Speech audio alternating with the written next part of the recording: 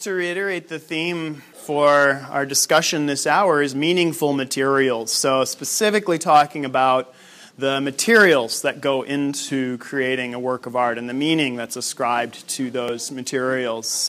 Right now, here we are in our African galleries where I was looking at this large mask in the middle of the case here, surrounded by additional masks and ensemble items from today the Democratic Republic of Congo in Central Africa. Specifically, this is the Kuba Kingdom, and this mask is particularly regional to the northern area of the Kuba Kingdom. It's a funerary mask that was worn in funerary celebratory dances in honor of deceased titled aristocracy of the culture. But looking at the materials, who wants to tell me some of the items that you see that the artist has chosen to include in manufacturing this splendid mask? Feathers. So yeah, right here we have these wonderful orange-red feathers of the parrot, actually. Yeah, what else do we see?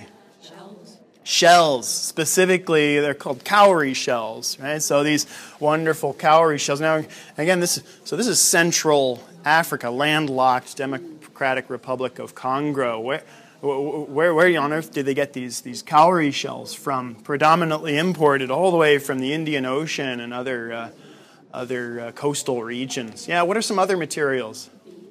Beads, lovely beadwork. These blue and white, very minute scale, beautiful beadwork here that we have, creating these wonderful geometric, decorative, repetitive patterns all around. And we see a similar patterning and beadwork and cowrie shells on the belts and other items, and similar adjacent masks. So you definitely see there's a bit of a continuity of design. These things? The cowrie shells are these little white shells that kind of almost look like beans. Is that a animal skin? Yes, like a on the leopard face. or- Yes, so on the and I say the face, even though it's on a mask there. But we do have this leopard fur, the spotted great cat skin there. Yeah, sure, absolutely. And I said face. So do you see also similarly a bit of a face on the mask as well? Yeah, this wonderful face within the mask with the eyes. And the eyes, it's a little hard to tell what those eyes are made out of. Also, all these other materials we've been looking at are organic, but those are the only synthesized materials. So those are metal bells, little bells on the eyes. How about this beard, too, with these long, wonderful hairs of monkey? Is that a straw in the back?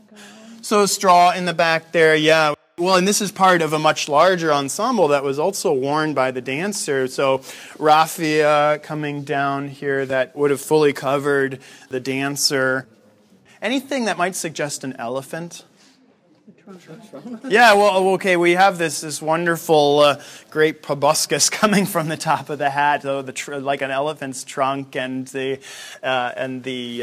tusks as well, composed of the beads and the cowrie shells. So quite a number of different materials that go into this, and each material, it's not chosen just because it's available, but they have the deep, resonating symbolic meaning as well. So the elephant is evocative of leadership. King of the region, the leader of the wilds, the elephant. Well, and also in part leadership in that it was among the Kuba, the king tightly controlled the trade of ivory, which was a very lucrative market. And so speaking also, though, of wealth and prosperity and income, the cowrie shells. What's interesting is we often find value ascribed to something because it comes from a faraway place. So scarcity and rarity by that account. The cowrie shells also are so highly prized regionally for a long time, to the extent that they served even as a type of currency. So now here they certainly have that decorative value, but it does speak of wealth and prosperity, right? So, and remember, this is a mask that specifically is intended for the funerary celebrations of titled aristocracy, so the wealthy, the elite of the society. Beads also an item that came in through exchange, through trade, so another rare foreign import. The beard here, the monkey fur, a colobus monkey, large species of monkey, so a little bit of some ferocity, but at the same time also emblematic of a regal, royal nature. What are some other materials? Oh, yeah, and then the leopard fur, so also a similar noble, regal creature of the wild. A lot of different materials that come together that evoke ideas of status, of elite, of prosperity, wealth.